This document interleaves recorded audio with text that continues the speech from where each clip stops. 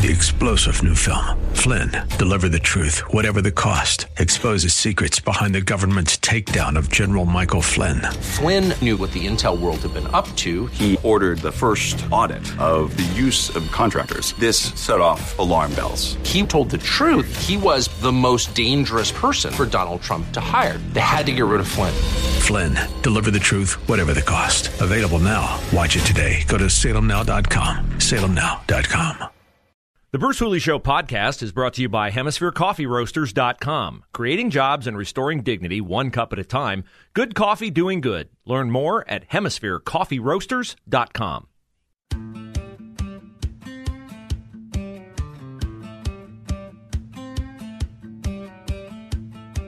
There are conflicting reports as to whether or not this shooting incident in a Brooklyn subway is an act of terrorism or not. Keechant Sewell, the police commissioner of the city of New York, said it is not being investigated as terrorism, and Newsweek says it is. So I don't know who Newsweek's sources are or what they know that somebody else does not know about this, but it would seem to me it's kind of ludicrous to dismiss this as a terrorist incident when a guy gets on a train, rides it close to the station, and you know what happens when a train gets close to the station, people mass at the doors to get out, and then he opens up a canister and fills the train with smoke and then opens fire. So that's clear. He puts a gas mask on, by the way. So that's clearly pre-planning, premeditation. And shooting people who you don't know, you didn't have an individual beef with, you didn't have a randomly shooting people. You got 10 people shot. No one, thankfully, has died yet. How is that not terrorism? Is it because he's a black male and they don't want to say it's terrorism? I mean, they've announced the suspect's a black male. I mean, that's just ridiculous to me. Like, if he's a white male, it's terrorism. Like, how's that not terrorism? That's the definition of terrorism. So, really, really ridiculous. And Kathy Hochul, the governor of New York, gets up there and she's, this has got to stop. No more of this. We're tired of this. We want to get back to normal. Blah, blah, blah. Empty rhetoric. Empty, feckless rhetoric from Democrats in a city where the prosecutor plainly said, pretty much basically, unless you shoot someone and kill them, I'm not going to charge you with a crime. And she has the temerity to get up there and say, we're not going to put up with this anymore. The reasons for crime start far before the crime has occurred. And I just sometimes wonder how people on the left can be so... I mean, I don't like looking stupid, okay? I really don't like looking stupid. And I really don't like embracing a losing argument. Like, if you got me, I'll say, you got me. I can't explain this just the way. I mean, the final surrender is when you say, look, I can't explain it, I can't defend it, it's just how I feel. I mean, if I got that out of Democrats on crime, if they just said, all right, we're not going to put people in jail, we're not going to hold them accountable, but at least we admit crime's not going to stop. No, they'll tell you crime's not going to escalate if there's no punishment to go with it. Oh, people are basically good, and the reason why they're bad, and the reason why we have crimes, and the reason why things like this happen is because there's too much accountability for crime like this. Too much discipline in the home. Don't dare discipline your kids. No, let them explore whatever they want to do. Talk to people about the importance of keeping their families together. Why, that's racist to lecture people about how they view families different than you view them. It's your puritanical, conservative, religious views you're imposing upon them. Well, I mean, I guess I can't argue that.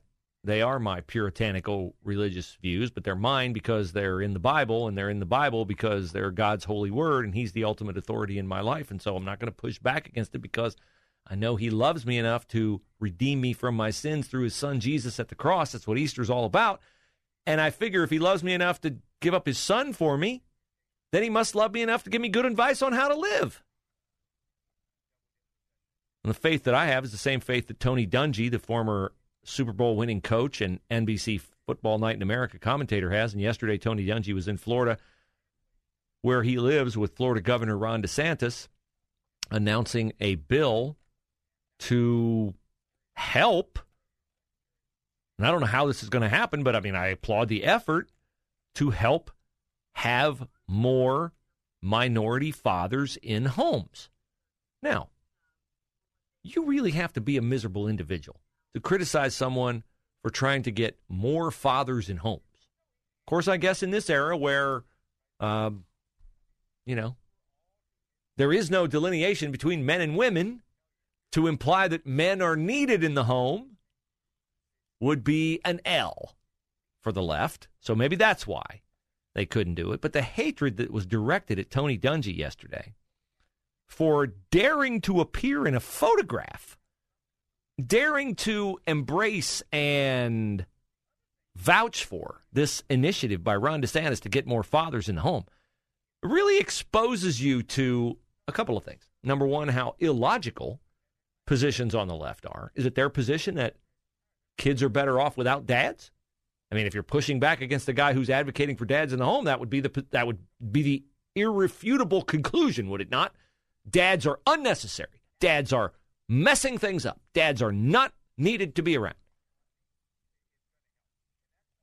And so Dungy said he was talking to a prison official, and he said to him, how do young boys get in prison? And he said he was told it's not socioeconomic, it's not racial, it's not education, it's none of that. 95% of the guys in prison did not grow up with a dad. Okay, that makes sense to me. That's what the prison official says. He's there. He knows the background. He ought to be the one who can vouch for what kind of factors are at work in these people's lives.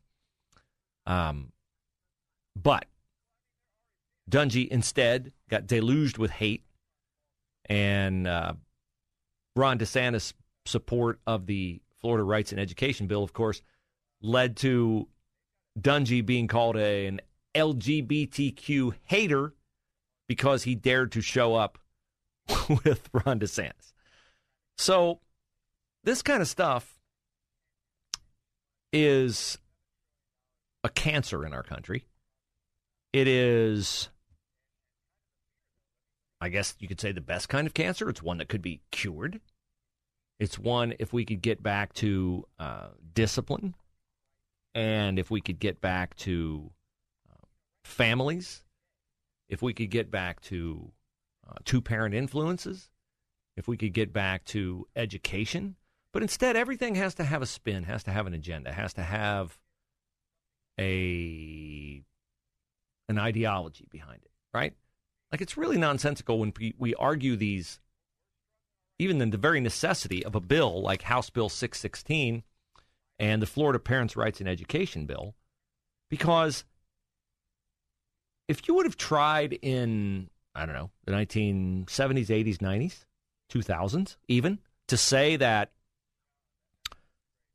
you're going to school, I teach math, I teach science, but what I really want to do is I want to have conversations with my students about their sexual feelings, about my sexual practices. I don't think a teacher like that could have gotten hired then. Now they proliferate everywhere. When I was talking with a very distraught teacher last week in Dublin, she was saying you can almost draw a line down the middle at the age of 32, 33 of teachers. Those above that line, they just want to teach. They just want to teach. They're not into putting forward their own personal agenda on their students. They want their students to learn. They care about their students. It's the young ones, I was told, who come out of college and they're so idealistic and everything is a part of everything. Oh, I can't teach math without talking about my gender. I can't teach science without ingraining it and intertwining it with my sexual preferences. I mean, that's who I am authentically. And so, if I want to be authentic and transparent with my students, I have to talk about that kind of thing.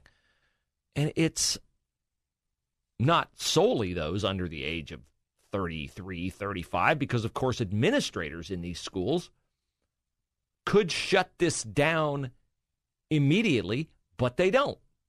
you have a lot of administrators who buy into this because they see themselves as some kind of visionary, because they see themselves as doing some kind of grand work in the world, because they've lost sight of what their true vision is, which is to educate kids in topics that they need to succeed in the world, how to think, not what to think. How to think, not what to think. Think of that. I just, last half hour, told you. They're selling pronoun bracelets in the hallways at Olentangy Berlin High School. So there's a principal and an assistant principal and a faculty advisor and other people who green-lighted this, who are sanctioning an LGBTQ day of silence. When the kids bring this up to the school, where is an administrator who's in touch with the mission of the school to say, look, that's fine if you want to be a supporter of that particular movement. I don't care if you're a supporter of the conservative movement, of the liberal movement. I could care less what your political ideology is. I could care less what your sexual identity is. I could care less what your gender theory is. We're here to educate you.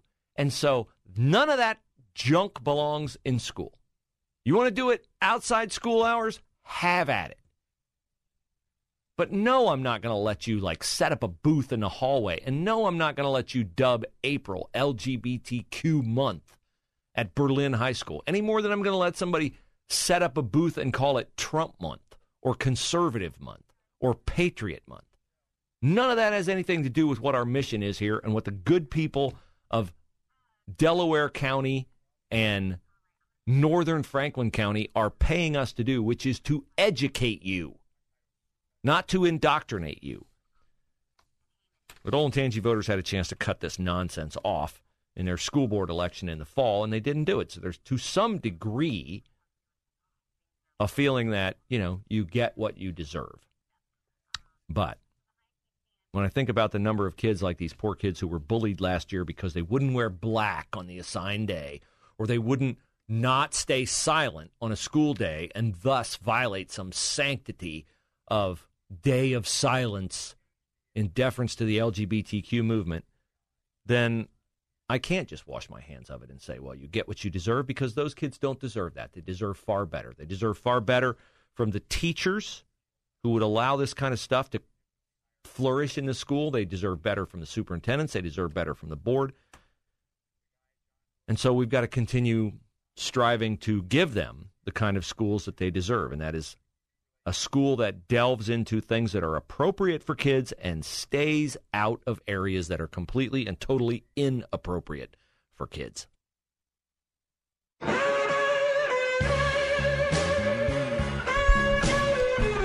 So I think I solved the mystery why the New York City Police Commissioner says this is not an act of terrorism, that a guy put on a gas mask, pulled a canister out of a bag, opened the canister, filled a train with smoke, and then opened fire on people. Sounds like terrorism to me. She says, no, it's not being investigated as terrorism. Well, why would it not be investigated as terrorism? Well, when you flash back to the summer of George Floyd, the riots, BLM, Antifa-driven, does that sound like domestic terrorism to you? It does to me, but it does not to powerful members of Congress like Jerry Nadler. Take a listen to testimony this morning on Capitol Hill from someone advancing a bill that would hopefully stop the disruptive, damaging, and murderous activities of BLM and Antifa. Listen to how this proponent of the bill describes it, and then listen to Jerry Nadler's response. In Section 4 and the Interagency Task Force in Section 5 of the bill. Radicalized groups like Antifa and BLM have terrorized this country for years now. The summer of 2020 saw cities under siege, murders, and other unspeakable acts committed by these groups. BLM and Antifa have openly targeted law enforcement, and we should be very concerned about their aims to infiltrate law enforcement and the uniformed service. This amendment would protect against that threat. I recognize myself in opposition to the amendment. 1. Yet here we are again talking about a boogeyman that exists solely in the minds of my colleagues across the aisle and the people they frighten into believing them. Domestic terrorism, no matter its origin, is unwelcome in this country, and I'd like to hear my colleagues say the same. Amendments based on the idea that Black Lives Matter protesters are the real threat. Engaging the legal right to peacefully protest is an inherently American act. Those who seek to paint peaceful protests as violent simply because of the message those protesters are bringing are quite frankly part of the problem. See, we're part of the problem. We don't like it when Antifa takes over downtown Seattle. We don't like it when Black Lives Matter riots in St. Louis and retired police officer David Dorn gets shot trying to defend the pawn shop of a friend late in the night. But we're the problem. We're the problem, according to Jerry Nadler. So I guess I shouldn't be surprised that somebody opens fire on a New York City transit train and right away they go, no terrorism here. Nothing to see here. You can't fix a problem until you acknowledge a problem. But the Democrats exist in a make-believe world. They really do exist in a make-believe world. And that would be one thing if people were open to common sense accountability for the make-believe world in which Democrats exist. But there are people out there, I know people out there, who will tell you that Joe Biden's doing a tremendous job. Best president ever. Vast improvement over Donald Trump. Every time I tweet something about Biden being caught in another lie, I invariably get back numerous social media responses about it. Well, Trump, as if whatever Trump was, he was a vastly superior president to Joe Biden, but whatever Trump was, as if that has any bearing at all on the kind of president Joe Biden is. And his policies today result in the latest inflation numbers, an 8.5% rise in prices from March of 2021 to March of 2022. It is a 40-year high. A 40-year high.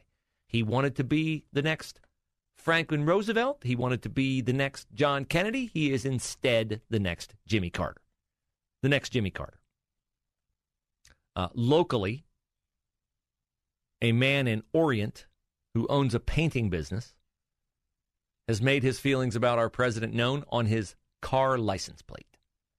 NBC4i has the story of Joseph Haig, who ordered a license plate that reads BIDN space SUX. You can sound it out for yourself. Mr. Haig says, I got the license plate because I didn't like the gas prices.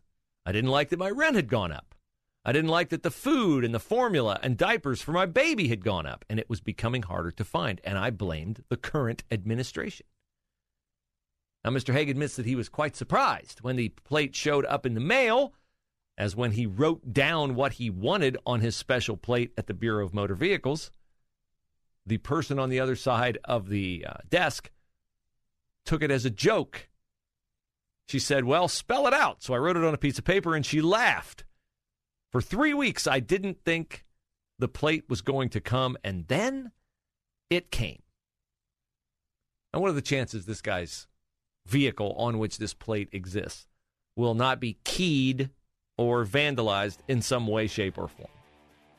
So you're not even allowed to articulate your opinion. I'm more than happy to have teachers union bosses, public radio people, Karen Kasler, Andy Chow, come on over.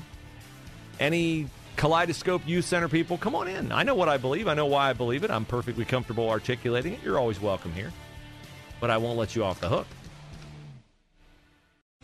3-star General Michael J. Flynn, head of the Pentagon Intelligence Agency, knew all the government's dirty secrets. He was one of the most respected generals in the military. Flynn knew what the intel world had been up to. He understood its funding. He ordered the first audit of the use of contractors. This set off alarm bells.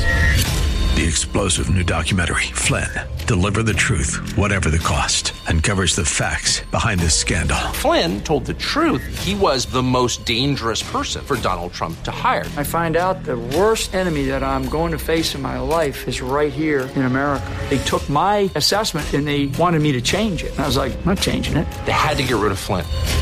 With in-depth interviews, archival footage, and never-before-seen personal records of the man behind the headlines. I just felt like I was drowning. Flynn, Deliver the Truth, Whatever the Cost. Available now. Watch it today. Go to salemnow.com. salemnow.com.